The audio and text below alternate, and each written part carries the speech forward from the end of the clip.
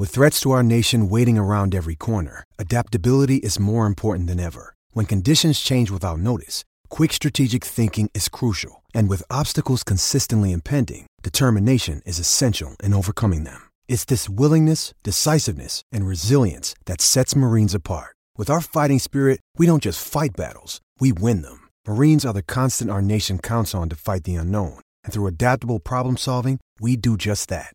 Learn more at marines.com. Another day is here, and you're ready for it. What to wear? Check. Breakfast, lunch, and dinner? Check. Planning for what's next and how to save for it? That's where Bank of America can help. For your financial to-dos, Bank of America has experts ready to help get you closer to your goals. Get started at one of our local financial centers or 24/7 in our mobile banking app.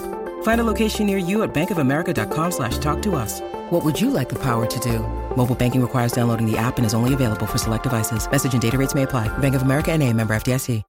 This episode is brought to you by Shopify. Whether you're selling a little or a lot, Shopify helps you do your thing, however you cha-ching. From the launch your online shop stage, all the way to the we just hit 1 million orders stage. No matter what stage you're in, Shopify's there to help you grow. Sign up for a $1 per month trial period at shopify.com/special offer, all lowercase.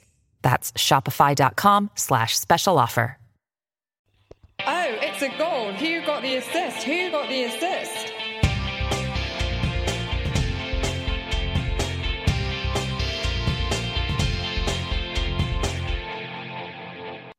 Hello there. Before we start the pod tonight in earnest, Lucy and I had a chat and we felt it was only right to pause for a minute to begin with to reflect on one particular thing that happened this weekend. I think it's only right we take a moment to quietly reflect on a tragic event which occurred and send our best wishes to the victim of a heinous crime which shocks not only us, but all those connected to Chelsea Football Club, the wider footballing world, and hell, all of the world. Let's have a moment's silence now to honour the tremendous bravery of Edouard Mendy following the horrendous injury inflicted by West Ham's Jared Bowen. Basically an assault. As I said, our best wishes go out to him and his family, and we really hope he recovers quickly from what was a frankly disgraceful challenge, and we hope he's back to full fitness soon. Now let's close our eyes and send some positive thoughts for the next minute. Anyway, let's get on with it. That's the only VAR reference I'm going to make on this pod. But we're back, finally, after, well, quite a while. Lucy is back to join me after a Liverpool-esque record of turning up and being MIA to start the season. I think this hopefully will be an unbroken stint now for you.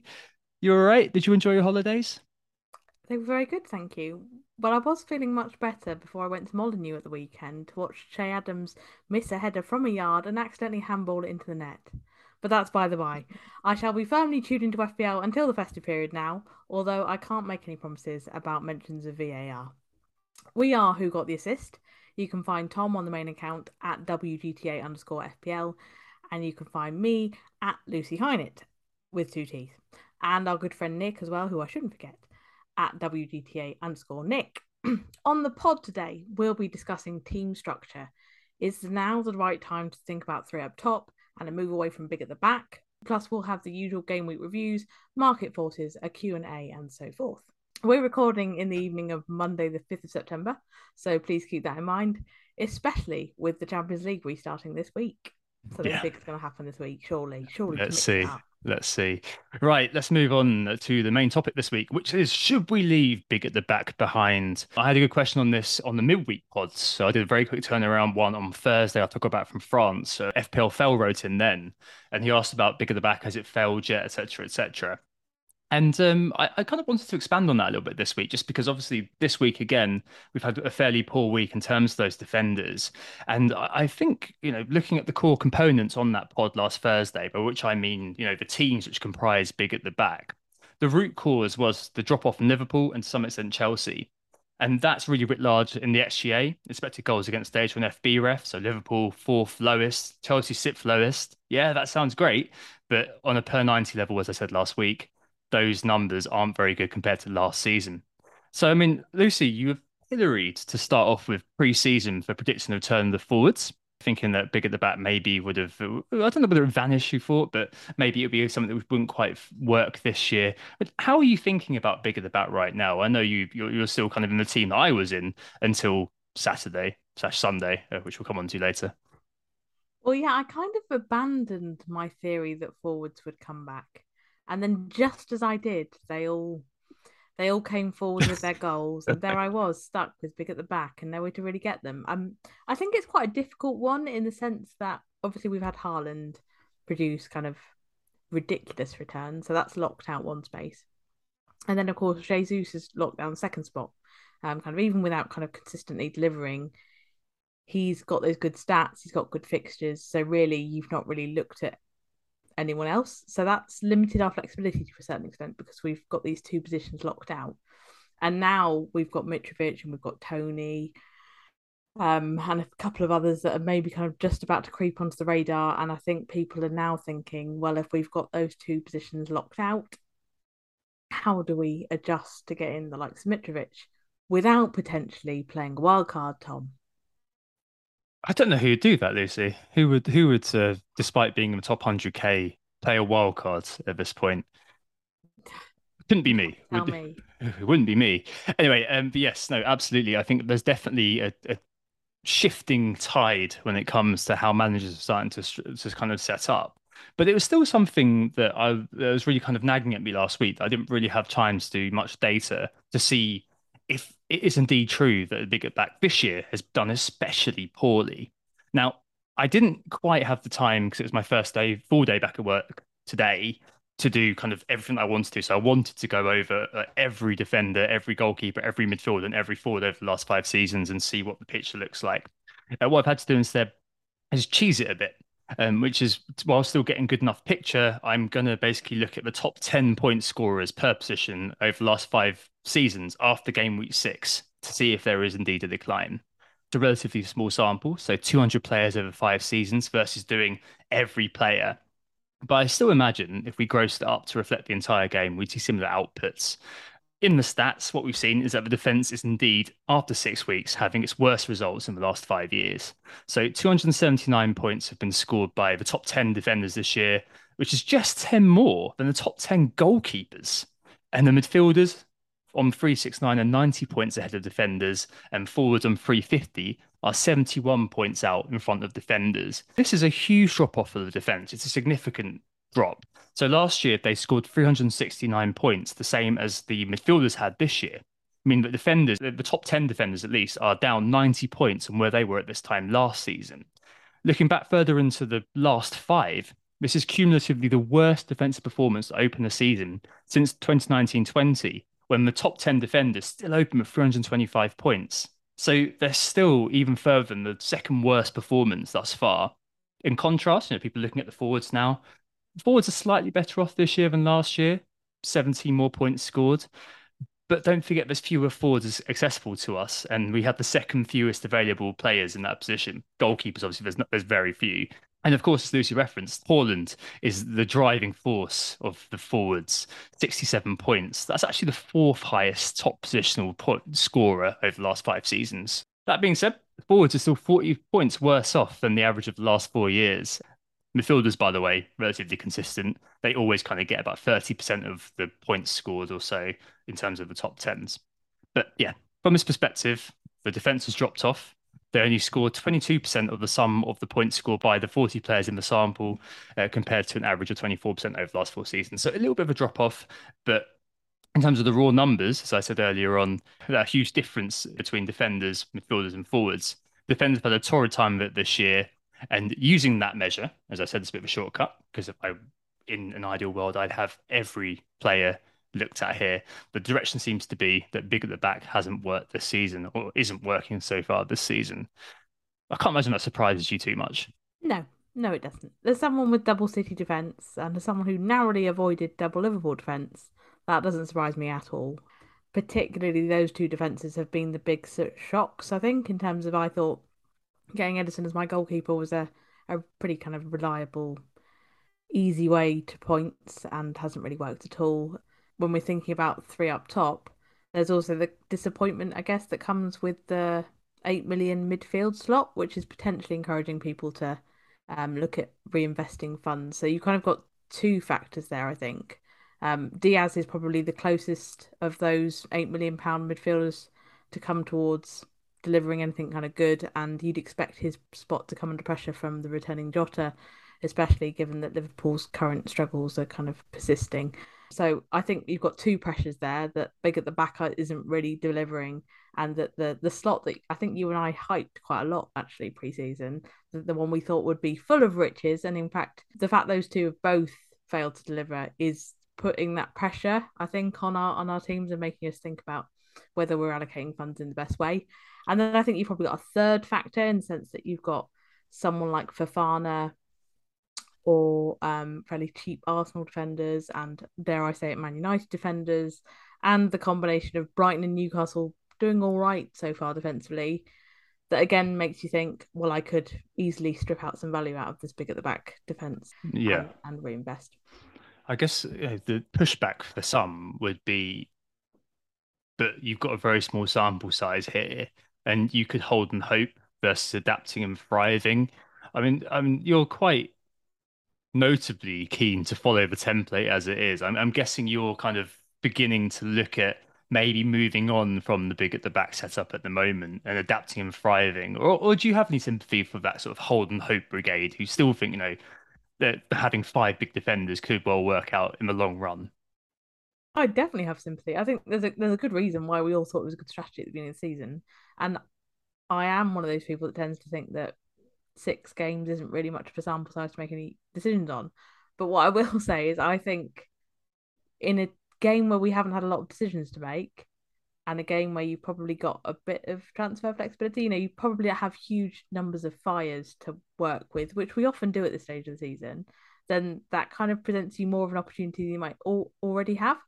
And then we've also got that factor that obviously with the World Cup being where it is, we've effectively got the extra wild card. So it's not like you're kind of committing for the very, very long term in the way that you were before. So if you have misjudged it and you need to do some restructuring, it's not like a massive issue.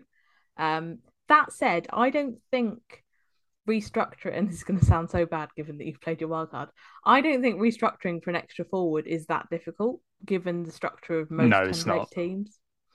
So if you're keen on this and you think you need a Mitrovic or a Tony, if you roll a transfer, you can probably do it in two, and if you can't, you can probably do it in three, and that's a hit. So it's not, a hit this season seems wild and Yeah. extraordinary, but really isn't that big a deal. And you can probably do it. So there isn't even a need to play your wild card if you don't want to, although there is, as I'm sure you're going to explain, a lot of advantages to taking one now. But I mean, if you weren't, I think that there are ways to get there quite quickly.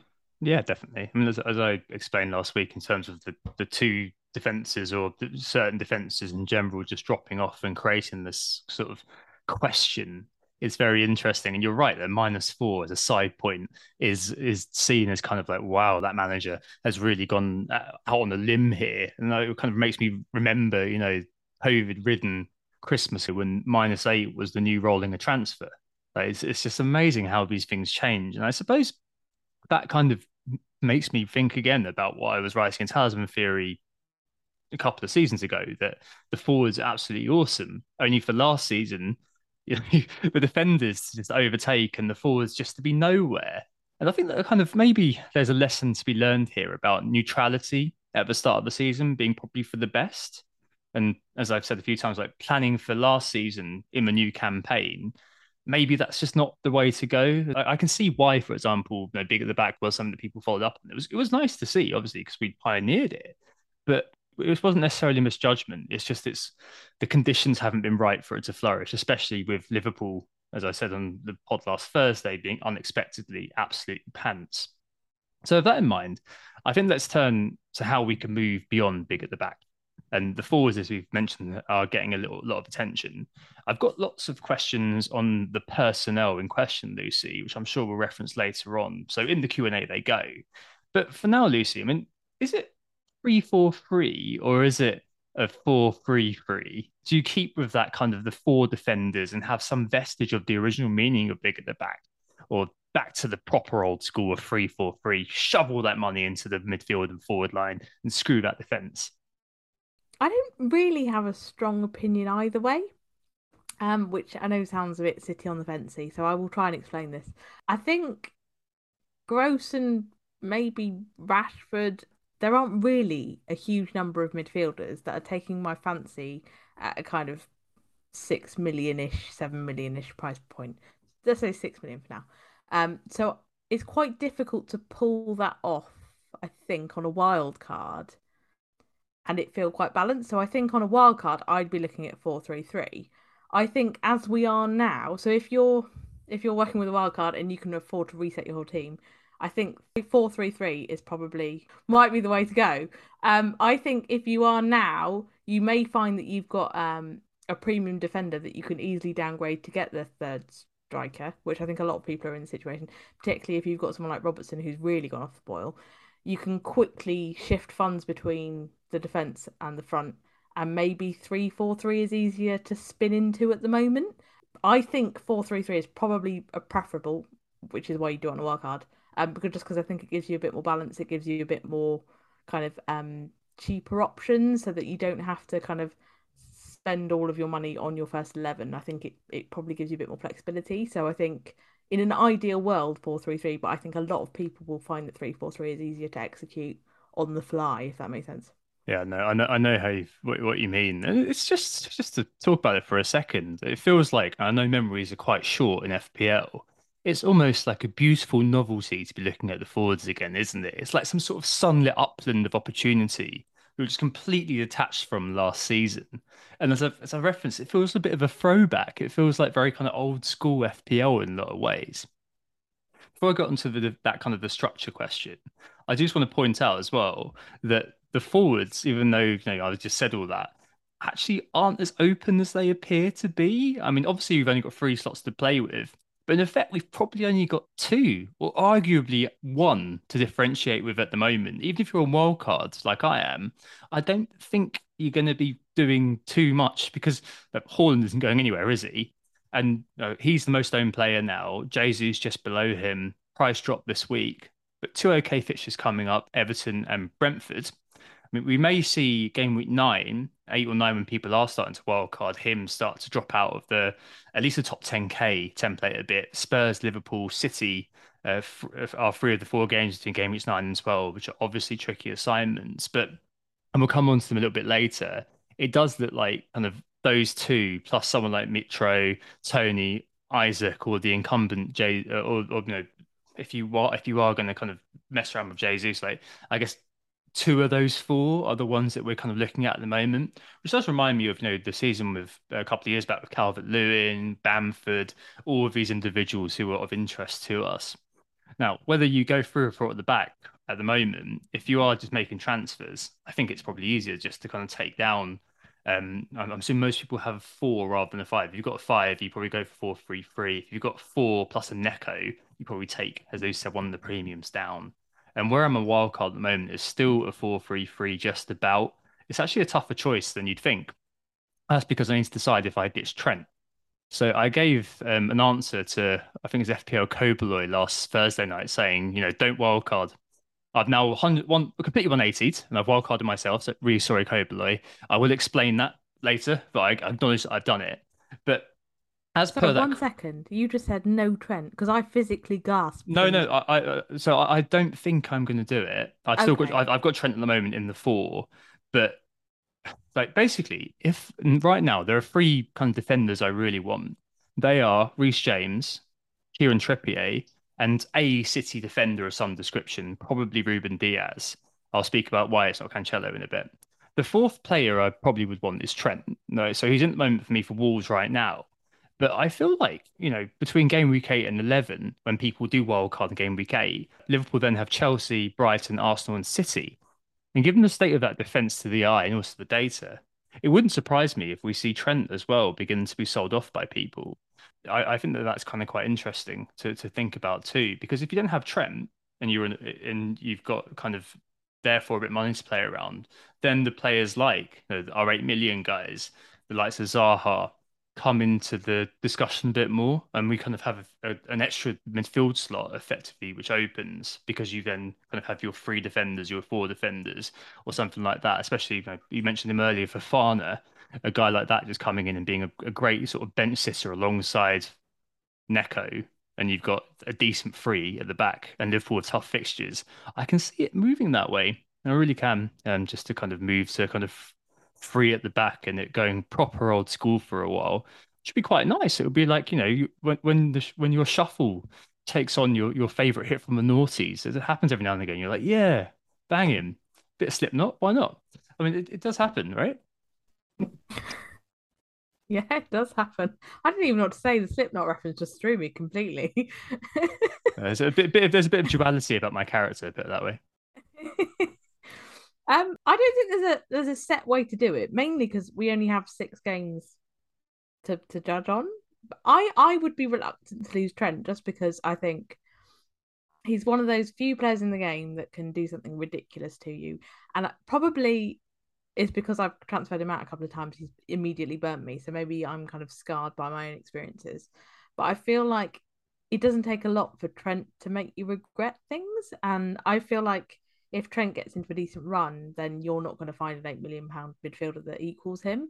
Yeah. So I'm not really prepared to give up on him yet. And if I was to wildcard in the next couple of weeks, as I suspect I will, I haven't really considered getting rid of him.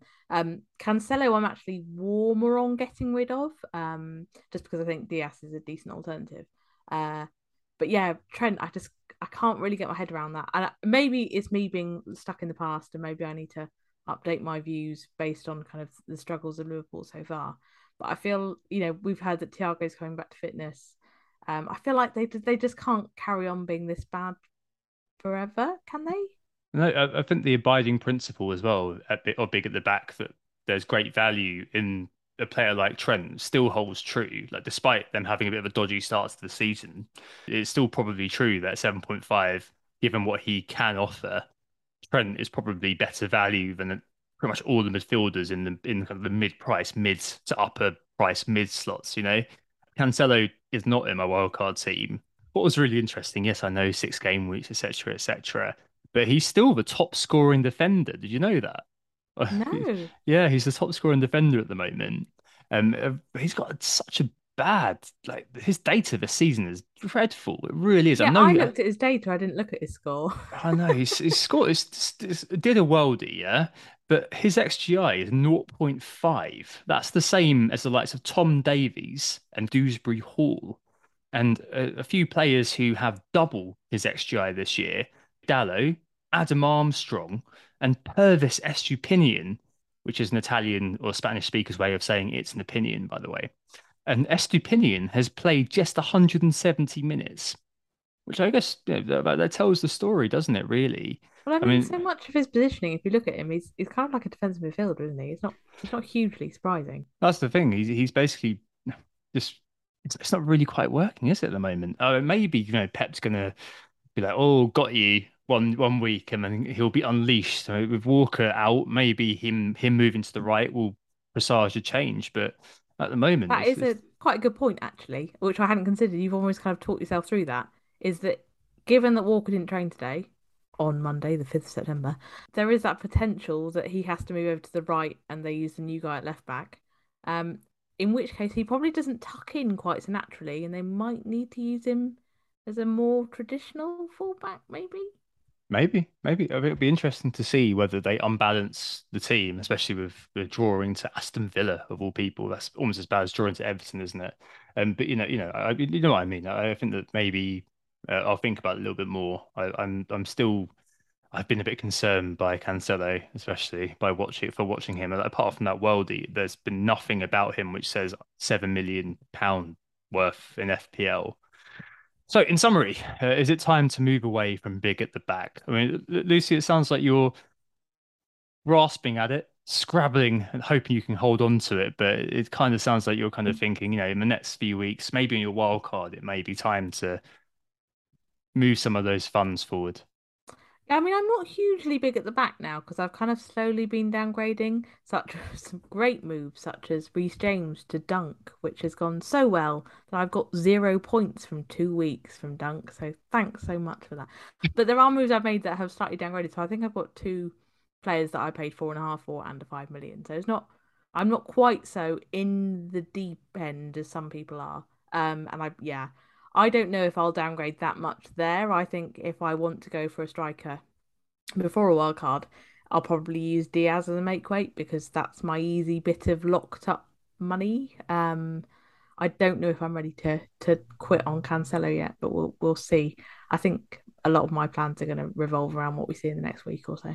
Fair enough. I think just in general, even though the sample size is small and some will definitely find that unsatisfactory, I still come back to this idea that each season having its own sort of element of individuality about it. And I think it's very important that we adapt and thrive with that season's character. So think about last year around this time, we started dumping the forwards pretty quickly. I mean, Antonio did stay for a while and probably stayed too long after the initial flurry. He was rubbish, wasn't he? And we should have just gone down to Kane plus two duds very quickly. But I completely understand people are sounding that sort of patience gong. And there's definitely a question around using what we've got now to predict the future. But that's an academic question to me, I think. Like, we need to, I guess, make judgments to maximize our points yield as FPL managers. And you've got, for me, you've always got to move with the times. And much like how we dropped the forwards last season, as I said, I feel like people will begin to come away from it in the next couple of weeks. Maybe we'll see the defenders next weekend completely poo all over me.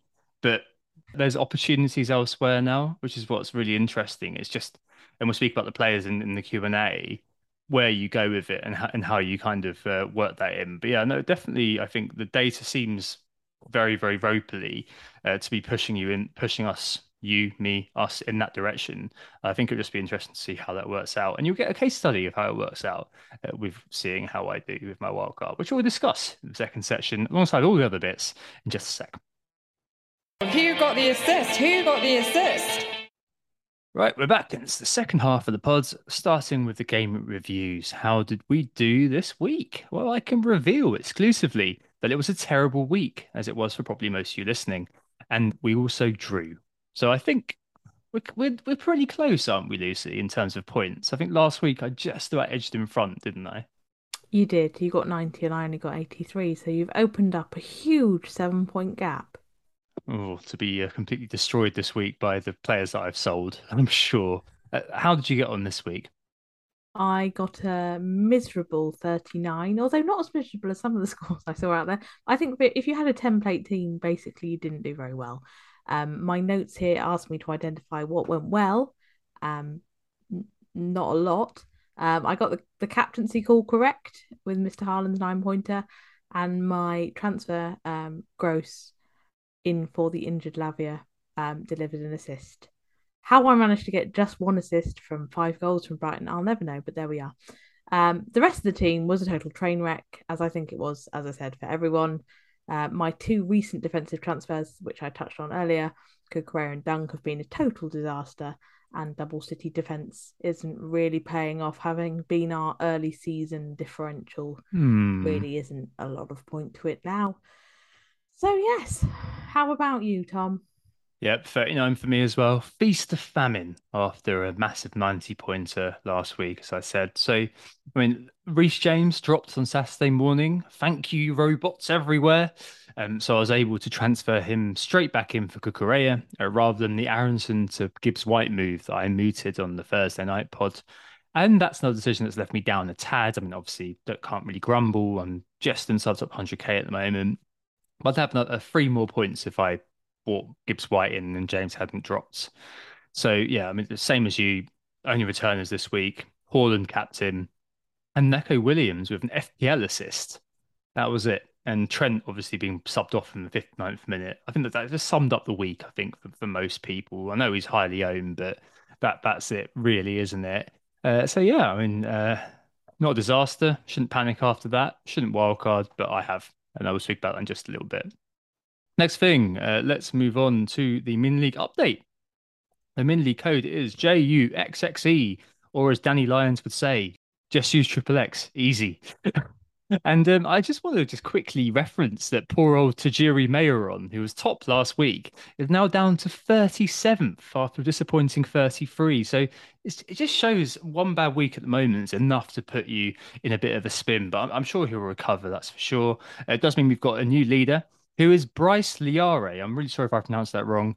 Divi Dendinho United, 73 points this week for Bryce. Wow. Ridiculous. He and Jonathan Treadaway in second with Darwinian selection, both 73. Jonathan on his wild card as well. And the key for them was that they were both Tony owners and both had Pope in goal. So very, very good weeks for them with 73. And that is by far probably the highest score in the mini league. In third, David Dart up from sixth, one of those many people last week who were joint sixth. 52 points for David, a team with no name. He's joined equal third. Jonathan Arkless up from seventh. Robin Hill it was his team. In fifth, Ed Straw up from 98th to fifth. What a jump that is. Just off a 62 pointer this week. I am a football team. Imaginative name there for Ed. In sixth up from 55th, it's Tom M. Kinder and Buemo. I think that might be Tom Med, actually, dummy Tom. So well done, Tom. 58 points for him. I'm sure he had Tony. That's for damn sure. He said it. In seventh, joint seventh, that is. It's Dan Ingus Den Haug of Den Haug United and Eugene Amoa G with Jenny Prick back again. 56 and 59 for those two, respectively. And equal ninth with Haven't Jot a Clue, Andy Mayheggy. Last week he was joint second, 44 this week. And all the way up from 27th, Joseph Wickoff with Pedence Potables, another 52 for him, takes him into the top 10. Well done, everybody. Market forces, worth having a quick look at just because we are a little bit. Normally, we record just after the games are finished, but we've had a day now. And it's really interesting. You can see the template hardening, Lucy. You really can. The likes of Trippier, Tony, and being brought in. I think it's about 160, 170,000 managers when I checked. Gross is still being brought in as well after his mini KDB performance of only getting an assist in a 5-2 win. Nick Pope, over 100,000 transfers in for him. I mean, definitely a lot of movement there. I think it's just because of that horrible injury to Edouard Mendy. People are just they're going elsewhere now because The logical route is a Mendy owner, isn't it? is he going to recover? That's the question we've got to ask ourselves. I mean, 6 weeks out. Bowen literally kicked a hole in him, and it's just disgraceful. I'm surprised Bowen wasn't banned forever, like Pickford should have been after assaulting Van Dijk. So I mean, Pope 103,000 transfers in, and Martinelli rounding off top five. I mean, I said this last week with Haaland as well, when there were 500,000 managers buying Haaland. Maybe to a lesser extent, Martinelli, 100,000 managers. But I mean, if you got to this point, Lucy, and you didn't have a Haaland or you didn't have a Martinelli or something like that, would you still be thinking, "Oh, I'm going to bring this guy in," or would it be the case that you feel like that you've missed the boat? Maybe not quite as true with Haaland actually, because you can Yeah, I was always buy about to him. But say, yeah, I'd bring Haaland in if I didn't have him, just because he looks like he could have, if not perma captain potential, then close to it. So if you just sit there with your fingers stuck in your ears, you're probably gonna lose out there. Yeah, someone like Martinelli, given that his fixtures are turning, and there are other potential options opening up if you like your Gross or your Rashfords. It's not like a compulsory thing to have Martinelli. So yeah, maybe if I didn't have him at this point, I probably wouldn't have him. Um, there are a few others that potentially, I think, given that we're seeing this fixture turn, kind of game week 9-ish, there are probably some others that are being leapt on that probably shouldn't be leapt on. Newcastle, by contrast, probably you're ahead of a curve if you get big on those, given that their fixtures are improving so significantly quite shortly. So yes, I can see some of the why some of those are happening, and not so convinced on others. music to my ears with Trippier and Pope, the Newcastle double up, the new City double up. I'll explain that later. And being sold, not particularly surprising. Rodrigo with the shoulder knack, I think he'll be out for 4 or 5, another 4 weeks, something like that. Probably I post did like international that our break. friend Harry told himself that it had been popped in, so it would be fine. Oh, Harry, keep doing you. 171,000 sales for Rodrigo, and I'm assuming that's where the gross buyers are coming in, and maybe the Martinelli ones as well. Salah has been sold by 145,000 managers. I'm hoping that I can sell him for 13 and get him back for 12.9, give me 0.1. We shall see. I doubt it's going to happen. Trent as well, 100, over 100,000 sales for him. People getting to Trippier. So, I mean, it's happening. You can see it. It's just kind of how that does shake out. Perisic as well, nearly 100,000 transfers out for him. And Mendy, as I mentioned earlier on. Jesus also is the top sold forward at the moment. So, but he did drop on, I think it was last night. And I think that loads of people are going to Tony with him after that hat trick. So you can see this sort of new template beginning to form if you look at the market forces, that's for sure. There's some reactionary stuff potentially, but also you can kind of see why these players are beginning to become of interest to people. Although I'm still intrigued to see that, for example, Gross is being brought in. I think it's just one of those, isn't it, where he's just having a very, very good start to the season. It's one of those as well, where if you did kind of get on him very early, well, you've made hay from that. That's for sure. Right, let's move on to the Q&A this week. Quite a few questions. Thank you very much. Mark, FPL positivity to start with. We kind of touched on this earlier on. He asked, looking at stats and fixtures up to game week 16, who sits alongside Haaland as the key strikers out of Mitro, Tony, Jesus, and Isaac, who has come onto the scene for many people? But Lucy, what do you think here? Would you be keeping Jesus if you were wildcarding now? That's probably the first a good starting point. Yeah, Jesus is one of those ones I had a kind of like last risk by. If I was wildcarding now, I would be tempted to get rid. Um, Ideally though, I'd be wanting to wait a little bit longer. Their fixtures turn soon, but not soon enough if you're wildcarding right now. So yeah, hate to loop back on myself. Maybe actually you keep him on a wild card and get rid of him in a few weeks. I don't know. Yeah, I don't think his time has come yet, and the reason I say that is because A, the fixture is still all right. B, he's posting really good stats. I think his NPXGI per 90 is the only person he's second to is Haaland. So he's doing pretty good from that perspective, if you don't mind the small sample size there.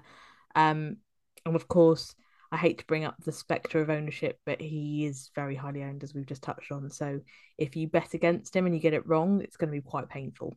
So at the moment, I would have Jesus in. Very soon, you might be tempted to gamble against him. And I think the other person is I'd be looking at is Mitrovic, just because he is posting great stats and he's doing it at a really affordable level at the moment. Obviously that's going up, but given his value he represents, he would be my other lock in. And then you could use that Jesus spot for Tony or Isaac or whoever you fancy in a few weeks. Would be probably how I'd play it anyway.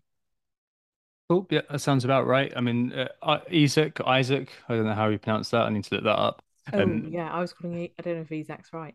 Isaac, I don't know. But you know who I'm talking about. We will sort The that out next Newcastle week. forward. The Newcastle forward, who isn't Callum Wilson nor Chris Wood.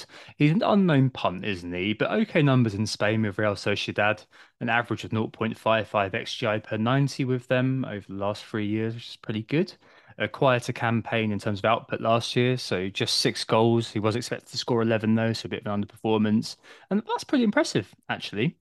I say that, but then when Wout Weghorst joined the Premier League, I was citing his numbers at Wolfsburg, which are very similar.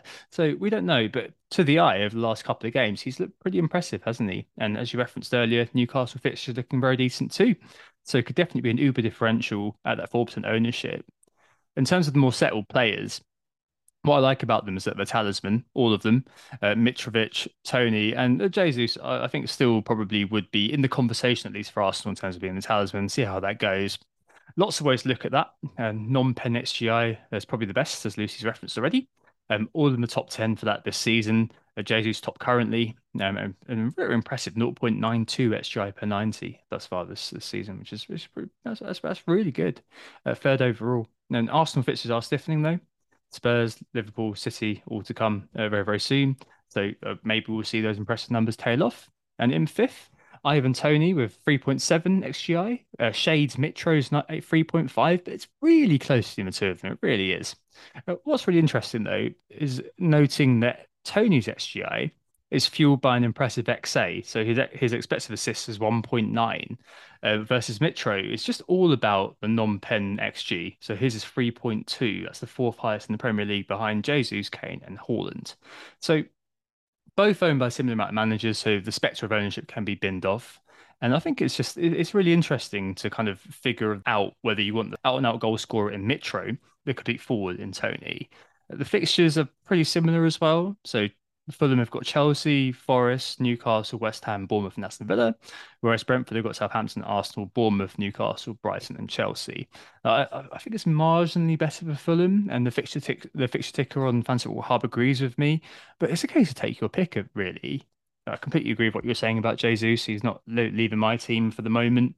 I think he probably will in a couple of weeks, and I'll probably pick up the other one that I don't pick up of Tony and Isaac, depending on who's doing better.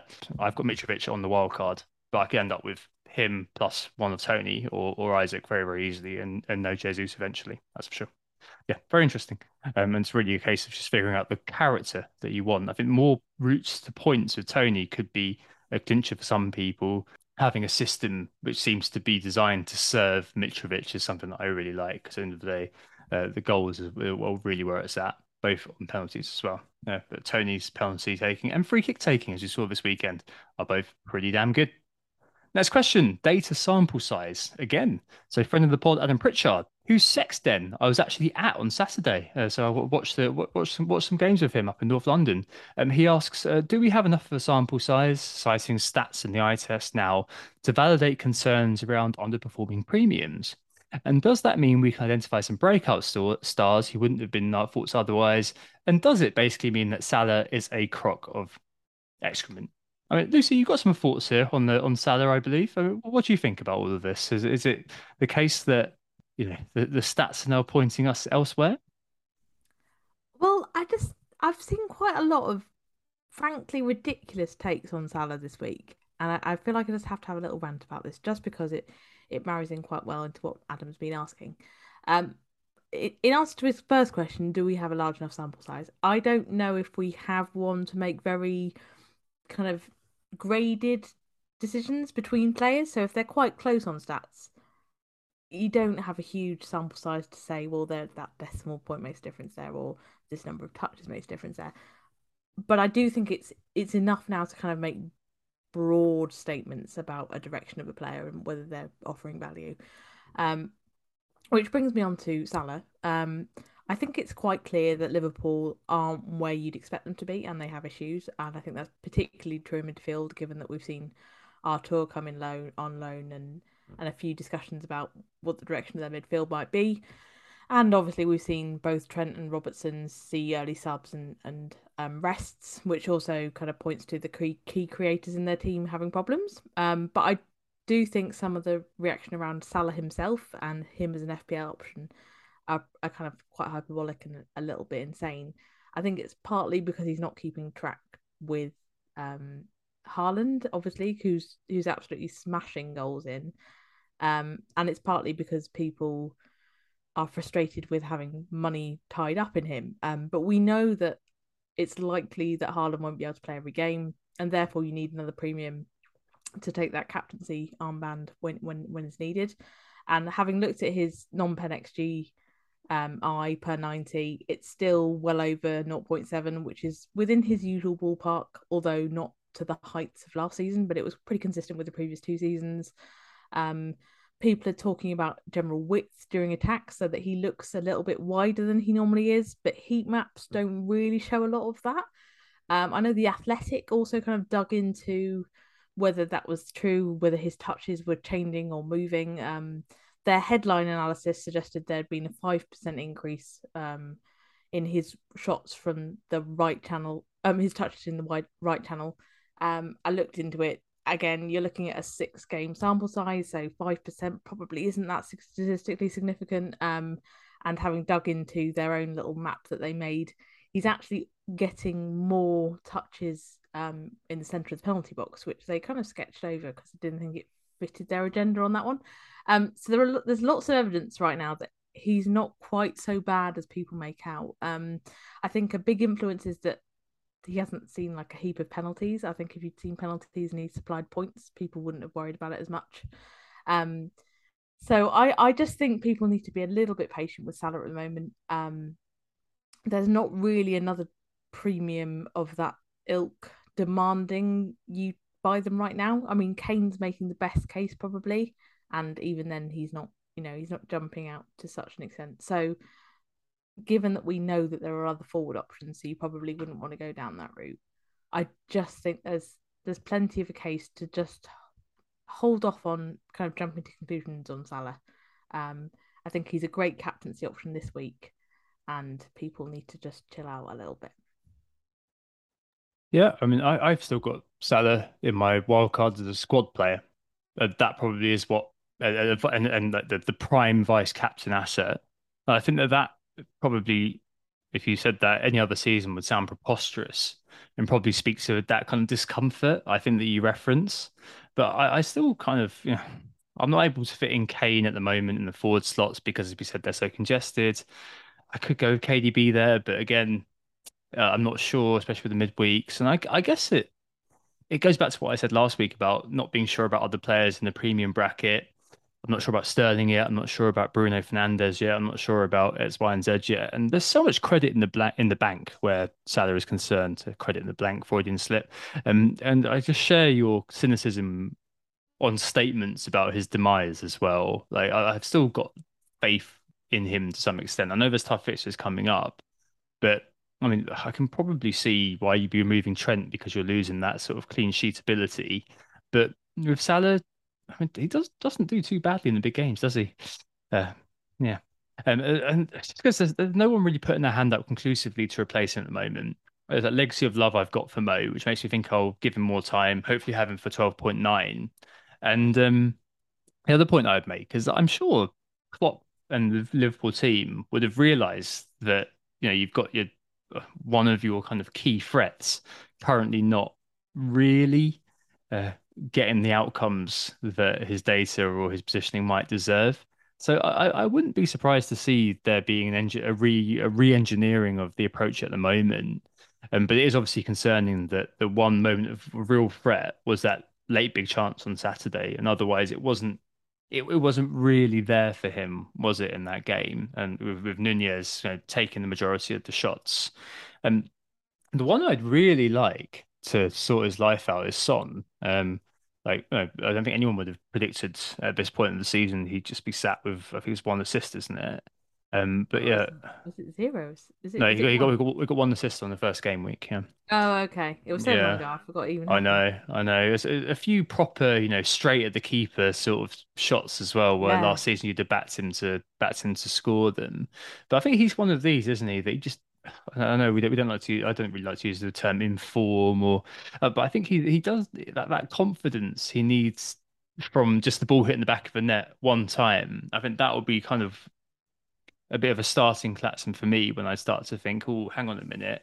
Like I can't back him at the moment. If Man City next, I'm not too concerned about that. I think there'll be loads of goals in that game this weekend, but I can't quite back him yet, just on what I've seen. But if he does start to score, I think that would be the moment where maybe selling Mo does start to come onto the table. I mean, Spurs' fixtures, yeah, they're not great, but they're okay especially compared to Liverpool's on paper. And you could create a flimsy pretext for yourself for selling Salah if you just think, oh, okay, well, Spurs have got Leicester in game week 8, the North London Derby in game week 9, Brighton, Everton, United, Newcastle, Bournemouth up until game week 14. That's none of that's particularly bad. None of that would particularly worry me. So I mean that would probably be the way that I go. But at the moment, got Salah. He's the vice captain, and I can see why that's going to make people think, oh yeah, I don't really want him, but I just don't. I'm not really too sure where you go. I'm not sure yet. And maybe you have the money in your bank and just kind of just distribute it outwardly, which I was thinking about, but maybe not quite this week. Next question. Michael Lowe says Robbo has been drinking the last chance saloon for a while. Wow, you got the patience of a saint, Michael. You really have, if you've still got him. But he asked, should he be allowed to stay for last orders with Wolves home next? And he says, Lucy, can you tell us if Wolves were any good, or is it a case of quote unquote just saints doing saints things? So, I mean, what do you think about that one, Lucy? I don't even know what he means by saints doing saints things. I couldn't possibly understand. I mean, I did put on my notes where he'd said that Robbo being in the last chance saloon was the case. I feel like at this point, Robbo's locked himself into your team. Like, it's after shutting and he's still in there somehow. I don't know how you've still got him, but well done. I don't know if it's a well done or a oh dear, but well done. We'll go with well done. I think if you've held him to this stage and you've only got one free transfer, I would keep going. I know it sounds mental, but on the showing I saw this weekend against Saints, Wolves were their kind of typically steady selves. I didn't see them creating loads of chances. They know that they have a striker problem. Unfortunately, Cesar Kladzic picked up an ACL injury in his first 45 minutes, so he isn't going to provide the solution. Diego Costa might. Oh, you did take my real that was my punchline there. Diego Costa is apparently in talks with Wolves, and I think that probably shows you how seems mean but desperate they are for a centre forward who can provide them with a bit of cutting edge, because that's the area where they really struggle. I think that'll be quite challenging for Liverpool in a midfield from a midfield perspective, because I think they've got a lot of quality there with Neves, Moutinho, and Nunez. But I don't think they're at a point yet where you need to worry about them if you own defensive assets against them. So if you've only got one free transfer, I probably would just leave Robbo where he is. If you've got two, that's where I'd be more tempted to use Robbo as the make weight for a forward. But I'm not sure that would be worth a hit. So that's why I'm saying you'd need the two transfers in the bank for that. Yeah, if you're a bit limited on your flexibility, I'd probably stick. Yeah, I agree. I think the drop off for Robbo has been pretty significant, unfortunately, and the five sub rule means that he and Shimikas, so he's got a natural sort of replacement in a lot of games. And indeed, Shimikas started this week. Means that I'm not at all convinced he's going to be in our plans as often this season as he was in previous years. But yeah, no, broadly, I agree. A lot of it comes down to the later plans, like are you manoeuvring to a wild card the next week or so? And if so, I mean, you probably want to roll that free transfer this week and punt it out with two final dead end sort of 1 week punters next week, right? I mean, give it the Wolves game, as Lucy said, they're struggling to score. Hope you get that double clean sheet payoff. Kiss him goodbye next week. Seriously, incredible patience. I really admire I you. mean, Wolves only really scored because Bazunu dived the wrong way and got confused by a Podence kick into the ground. Otherwise, I didn't think they'd have scored. And if you're not scoring against Southampton, are you scoring against Liverpool? I don't think so. Anyway, moving on. I suppose this marries on next to the next question quite nicely. FPL Inzi asks, who would be your best 1 week punts per position for those wildcarding in game week 8? So they need a 1 week punt. Well, Tom. I'm assuming I don't mean you don't mean the goalkeepers, so I'm going to leave that Yeah, one. I haven't got any ideas for that one. Good luck with that one. Nothing. So defenders, I'd actually be looking at the Wanner, like just. I mean, I know that you probably, if you could look at a player who can come in and grab you an assist or something. But for me, I kind of actually be looking at Gabriel Magalhaes, who I've just sold actually. So, you've got even more chance of him actually scoring now. He's got the best XG amongst defenders. So maybe give him a go. Everton this week as well. That could be one to go with. Difficult amongst the defenders because unless you kind of, I'm not sure Trippier counts as a punt, but probably one of the best That's not all-round a great attacking fixture players. for him, though, is it either? No, it's not fantastic, is it? West Ham have been on and off this year. Like that wouldn't put me off buying him for a long-term thing, but if you're literally looking to maximize your points production off one transfer, that I probably wouldn't put him in the conversation. Yeah, maybe Estepinian at Brighton if would probably be the one that I'd be looking at. Maybe Dunk on the same level of could do a goal. Yeah, Um, I think Brighton and Arsenal are the two defenses I'd be looking at if you're looking for a defensive punt. But I think if I was doing a 1 week punt, I probably wouldn't look at defense. I don't think there's that many obvious ones for this week. I'd probably be looking further up the field. I mean, on current showing, Forest are a poor defence. I don't think there's much debate about that. So I'd be looking at some kind of Leeds attacker probably. It would be great if Bamford's fit, because I think he would be a really nice random low percentage punt. Again, you'd need to wait for news on that one.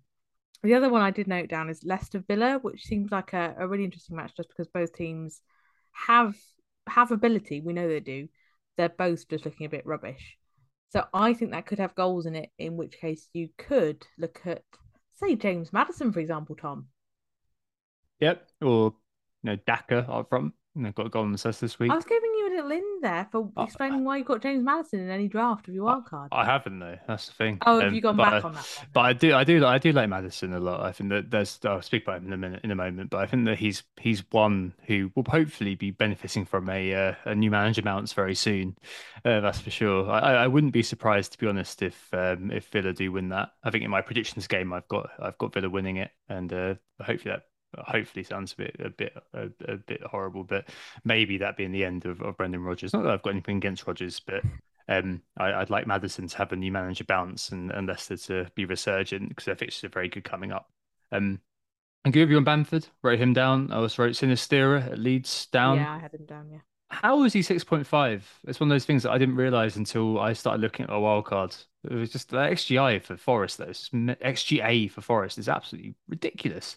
2.22 goals per 90. That is unbelievable, especially given the amount of signings they've made. But I think that might be the problem, to be fair. Maybe. And the other one up front, perhaps Inzi, would be Punt and Welbeck against Bournemouth. I mean, it's really kind of in that sort of level, isn't it? Those sort of 1% players that no one's ever going to be thinking of. Yeah, no, a few there.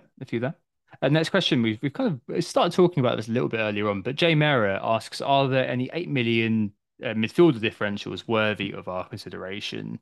So, as we said in pre-season, we were very excited about this category, but for all its fanfare, this category has been absolutely diabolical, hasn't it? And we haven't had the output we expected from the likes of Saka and Mount.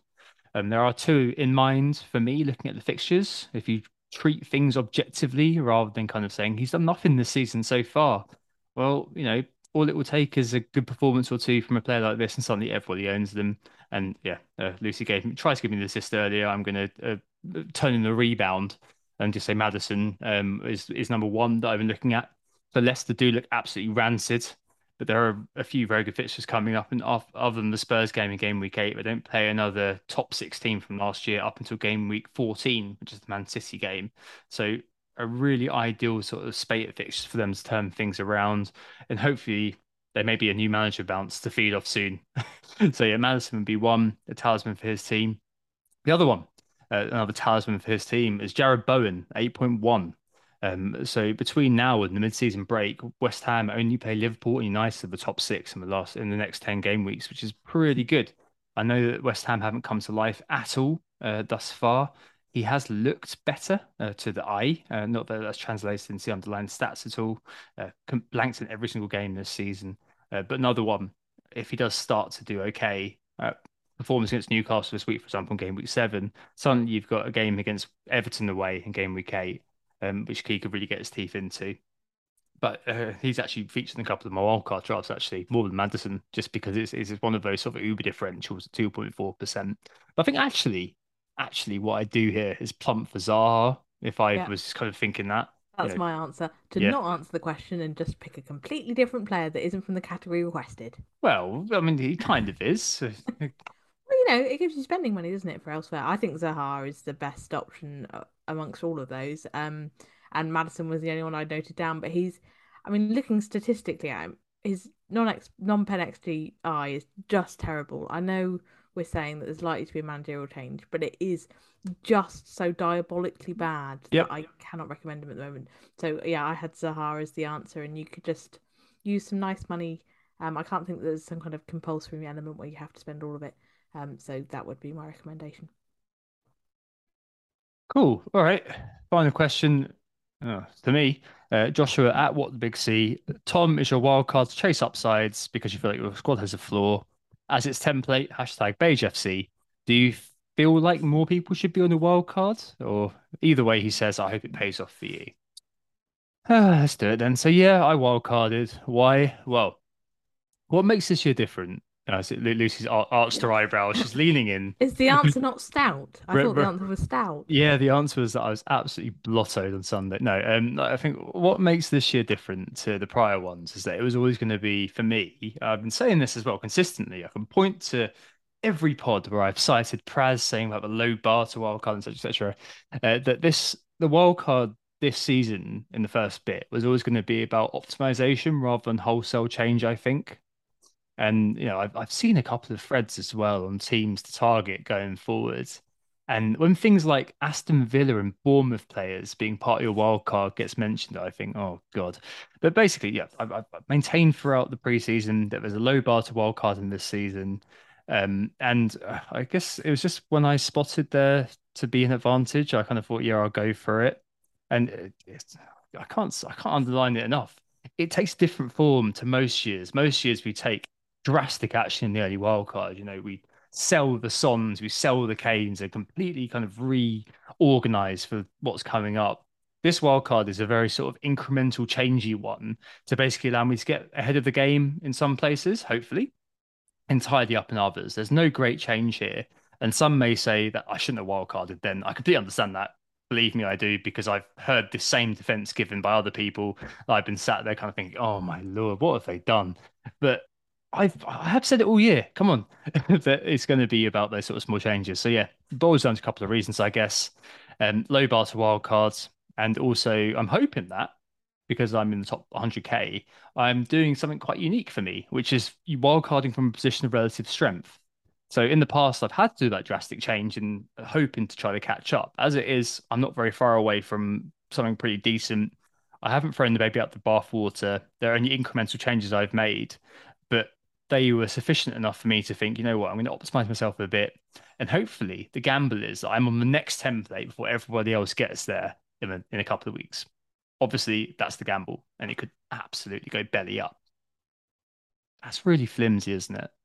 But yeah, I've been speaking to a few guys like Nick Maynard and my friend Chris, and I genuinely I didn't put it on the Saturday night, even though I was really considering it. And I think on Sunday I was thinking, oh, I really want to go for it. And I think that's kind of what pushed me over the edge. Like with wildcards, it's always one of those things where it's very individual. You can kind of go, oh yeah, I'm wildcarding because everyone else is, because Ben Crellin's told me to. But with this sort of thing, I always quite like to just kind of go for it and kind of try to make the most of that opportunity if you see one. Mine's Um, normally, oh yes, I'll play it now because I should have done it last week. Yeah, I could feel that brewing. That's the thing. I could feel that brewing, even though, yeah, I could have just sold Cancelo for a four and brought in Mitrovic, or I could have sold Diaz for someone and brought in Mitrovic. I still felt that there were quite a few kind of places in the team. I just wanted to just kind of have a little bit of a refresh. So it really is to go to Joshua's question. It is about chasing upsides to some extent. It's not about thinking my squad had too much of a flaw. And I certainly don't think everyone else should wildcard too. I think it's just, yeah, I feel like it is very individual. I think that it's a byproduct of how saturated FPL world is that most people will wildcard when everyone else is. And there's a feeling that that's the right thing to do. Maybe it will turn out to be the right thing to do. You never know. But my idea was always that, right, post transfer window, if there's an opportunity to optimize a little bit, then I'll take that opportunity, and that's kind of what I've done. Yeah, that's kind of that question. I mean, it's not that out there, is there? Is it? I mean, you're going in game week 7. A few people go in game week 8, and a lot of people go in game week 9. Like, it's not like you've gone No, no, not at all. weeks and weeks ahead, and it could pay off. And if it doesn't pay off, you're not like miles away from it. I don't think. I think what you're aiming for is what a lot of people will be aiming for in 2 weeks' time. So, it'll all converge eventually. I think it's just a question of in those 2 weeks, do you get the benefit of it or do you fall behind? We don't know at this point. That's the thing. It's just kind of projects where things are going to go, and that's why players like Madison or players like Bowen, who aren't in my team at the moment, because I've still, so I don't want to throw the baby out the bathwater. I've still got Trent, I've still got Salah, because of the Wolves game and because of the practical ownership side of it, which unfortunately is a factor. But it's still, one of those things that I feel quite happy with it. I mean, just to, we're moving into transfers and captains now, but just to kind of say where I am to some extent. So I've got Pope in goal. Ward stayed. Um, I just got double Newcastle defence, I said earlier on, which I don't mind at all. No, my friend FPL Libero said to me that if you take out their City Liverpool games, which is never best practice, of course, but their XGA is basically halved. So more than half of their expected goals conceded was against, unsurprising, those two clubs. Overall, they've actually been quite good. And in terms of those players individually as well, Trippier, set piece monopoly, bonus point generation, free kicks, and Pope saves. He's made the most in the Premier League at the moment. I think that kind of makes both of them okay to be paired together on an individual basis. And plus, if they get a clean sheet, That's good because the fixtures are getting better. Um, he says, trying to convince himself. As I mentioned earlier, James and then one City player comprise the musts in the defence. So alongside Trippier, I've got Diaz at the moment for ostensible nailedness. I don't know whether I'll stick with that, but he looks like kind of the best of that bunch. So he becomes like the proxy Edison. So I don't have Cancelo right now. I think I'm gonna I think I will sit on him. So it looks like he's going to rise soon. But I don't really have him in my plans at the moment. So that's the four at the back. And then you've got kind of, like a Webster or a Fafana character. Probably Webster because I'm happier to play him in a lot of weeks just because he's a 90-minute hero at 4.5. That's where we're going. That's where we're going. In midfield, Salah stays.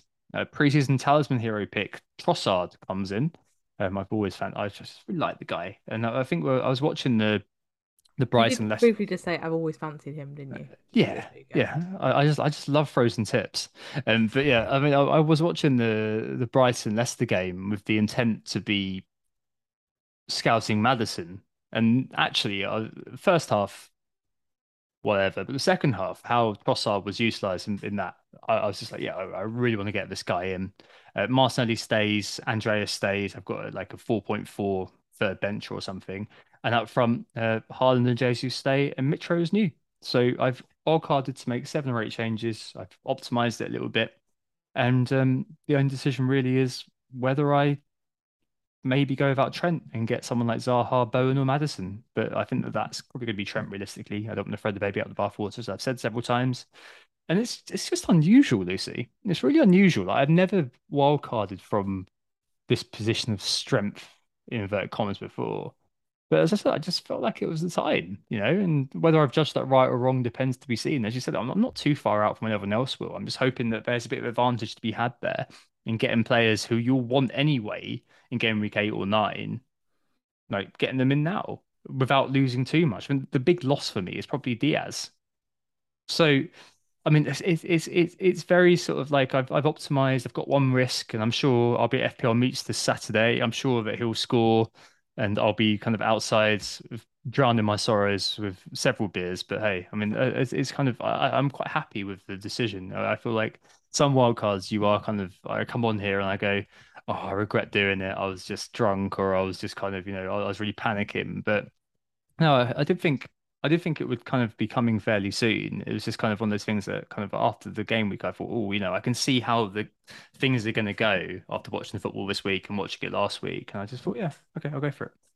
And so my team's not anywhere near as exciting because I don't have a wild card.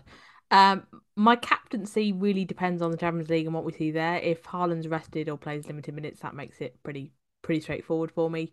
If he doesn't, which is what I would expect, then it's a bit tighter. And then I'm probably looking at the hive mind predictions for confidence about his minutes at that point. Um, if those were okay, I'll go with Haaland. If not, it's probably Salah. For transfers, I really need to decide whether I'm wildcarding next week or the following week. So I know the game week 9 is the kind of popular benchmark for earmarking a wildcard. I feel a little bit on the edge, not quite there. So it may be that I look at next week, in which case I can take a bit of a punt or potentially get on someone that's rising quickly. Um, but at the moment, I'm trying to stave that off. So I'm hoping that I will be rolling my transfer and then looking at 2 free transfers in game week 8, which will then decide if I feel like a wild card's needed, which I think it will be. But that'll give me a bit more thinking time, I think. So very boring answers from me compared to wildcard man over there, but someone's got to do it. No, it's fascinating though that we've gotten to game week 7, and this is the first time I think where we've been more than 3 players apart, which is probably showing how ridiculous the template has been at the start of the year. And maybe I've jumped too early, and I completely appreciate that that would be a risk factor for many people. But equally, the upside of finding opportunity in that risk is why I've gone for it. Captain wise, I think I'm going to captain Haaland. I think I'm just Yeah, I going to think I will be. think I'm just going to leave it there now, to be honest. I mean, as I said, Salah is now kind of in my mind squad player. I'm sorry, PJ, he's a squad player, and he's my eternal vice as well. I mean, with Haaland, you're just dealing with a player who's able to haul in any game, and it's there in his name. It's nominative determinism. So I think it's just one of those where you're kind of, I'm happy to do it. I think that we're in a bit like last year when Salah was the captain for 10 game weeks or so. We've entered a really kind of cool part, a cool kind of, I know people get excited about differential captains or whatever, but I just don't really like the captainship in general. So I think it's quite nice to just kind of remove that from the equation. If everyone's got the same captain, then there's gains potentially everywhere on the pitch. And I think that that's what's really cool about it, because you're not sat there kind of sweating the EO of two or three of the players in your team and it basically coming down to a seven-man game. I think as it develops and people do start to wildcard and pop off and kind of go in the different directions now, which I really hope will happen after a really boring start to the season in loads of ways. Well, not boring, so I was doing all right, but boring in terms of the discussion being quite lacking. We did a pod on enablers. We've never done that. But hey, I mean, I think that is going to be really interesting to see, and hopefully will mean that EO isn't a factor for a little while, because I suspect that Haaland's, if he does do well against Spurs, which I would back him to do well against anyone, frankly. If he does do well against Spurs and people have gone to Salah because of the ostensible good fixture for Salah, I think that will start the ball rolling a bit. But I think there'll be loads of people just kind of thinking, same as me, us, I should say, leave on the Haaland and just kind of just deal with the rest of your team. So I think it'll be interesting times ahead, that's for sure. Well, that's your lot. Hopefully that was very useful. Thanks for coming. Thanks for coming back, Lucy. Thanks for not running away. I feel like the season's properly started now, and we can get back to regularly scheduled programming after a very nice interlude with loads of with Nick on and things like that. But nonetheless, I think it's good to just get things going as we intended at the start of the season, without any holidays to come. Well, I think if the wild cards are coming out, then the season really has started, and let's hope it doesn't slow down again. Thanks for listening, everyone. We were Who Got the Assist. You can find us on Twitter at WGTA_FBL, or you can find me at Lucy Hynett with 2 T's. If you enjoyed listening to this, please like and subscribe to the podcast. For new listeners out there, if you think they'll be coming back, please hit that 5-star rating across platforms like iTunes and Spotify so more people can enjoy the pod. Yep. Thank you very much indeed for listening. Do go ahead and do those things. All good luck to me with my wild card this week. Less luck to you all, because you'll all be on the template team. But either way, we hope to assist you. Farewell and all the best for game week 7. Oh, it's a goal. Who got the assist? Who got the assist?